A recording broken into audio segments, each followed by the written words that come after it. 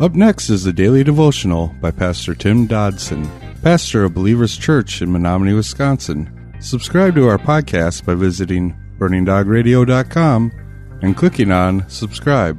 Thanks for listening to Burning Dog Radio. Luke chapter 17, verse 26. As it was in the days of Noah, even so it will be also in the days of the Son of Man. They ate and they drank, and they married and they were given in marriage until the day that Noah entered into the ship, and the flood came and destroyed them all. Likewise, even as it was in the days of Lot, they ate, they drank, they bought, they sold, they planted, they built. But in that day that Lot went out of Sodom, it rained fire and sulfur from the sky and destroyed them all. It will be the same way in the day that the Son of Man has revealed.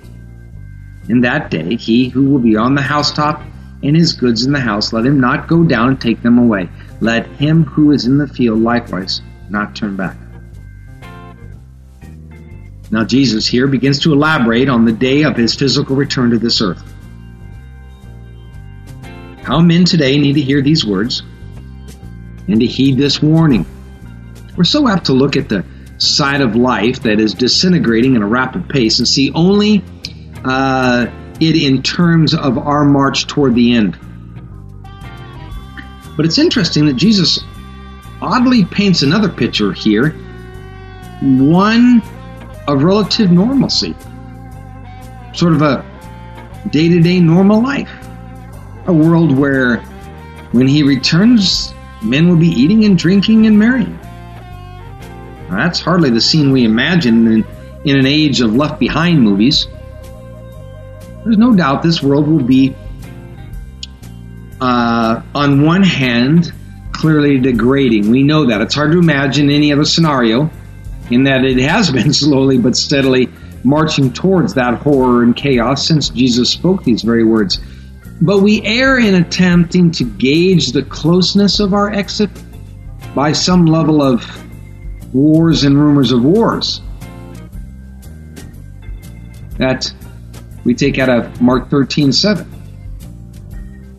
For clearly there will also be another world happening at that time, a world of relative peace and prosperity. While much of the believing world is armed to the teeth and barricading the front door, it seems that Satan has kind of slipped in the back door and is now lulling these same folks into a false comfort.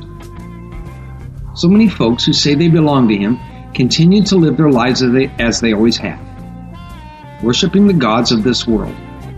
So many embracing all those gods offer us to keep us away from truly living for the Jehovah God with the same fervor that the apostles did.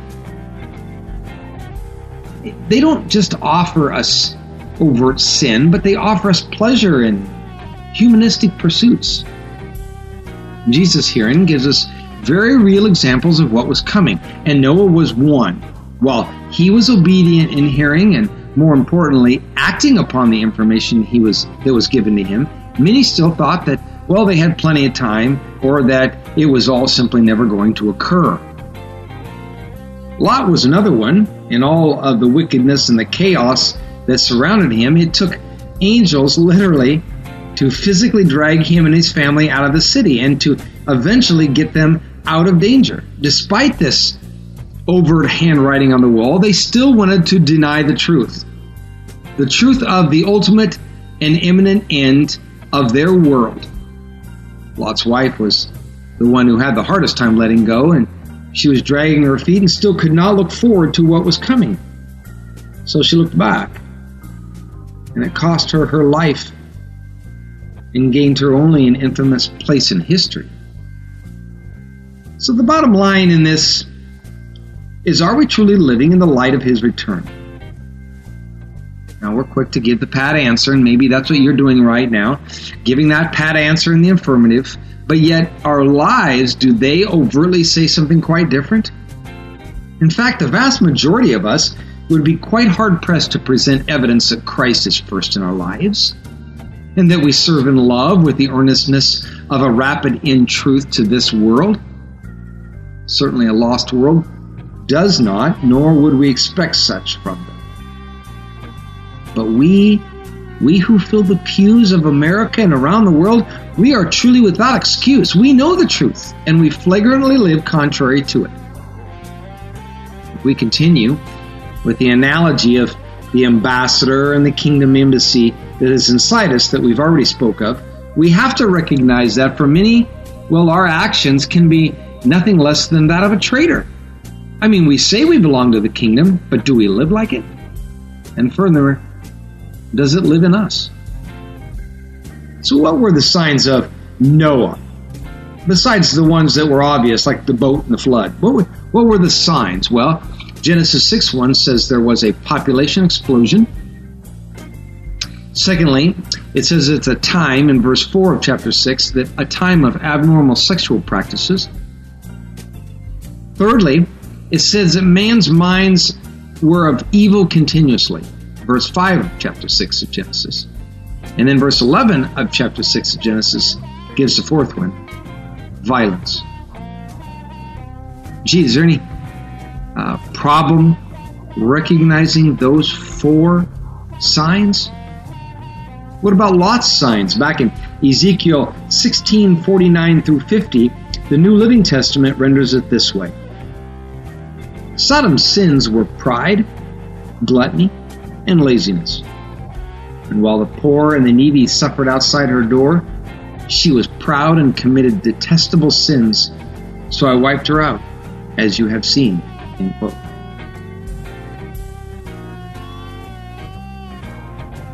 Verse 31 says, in that day he who will be on the housetop and his goods in the house, let him not go down to take them away.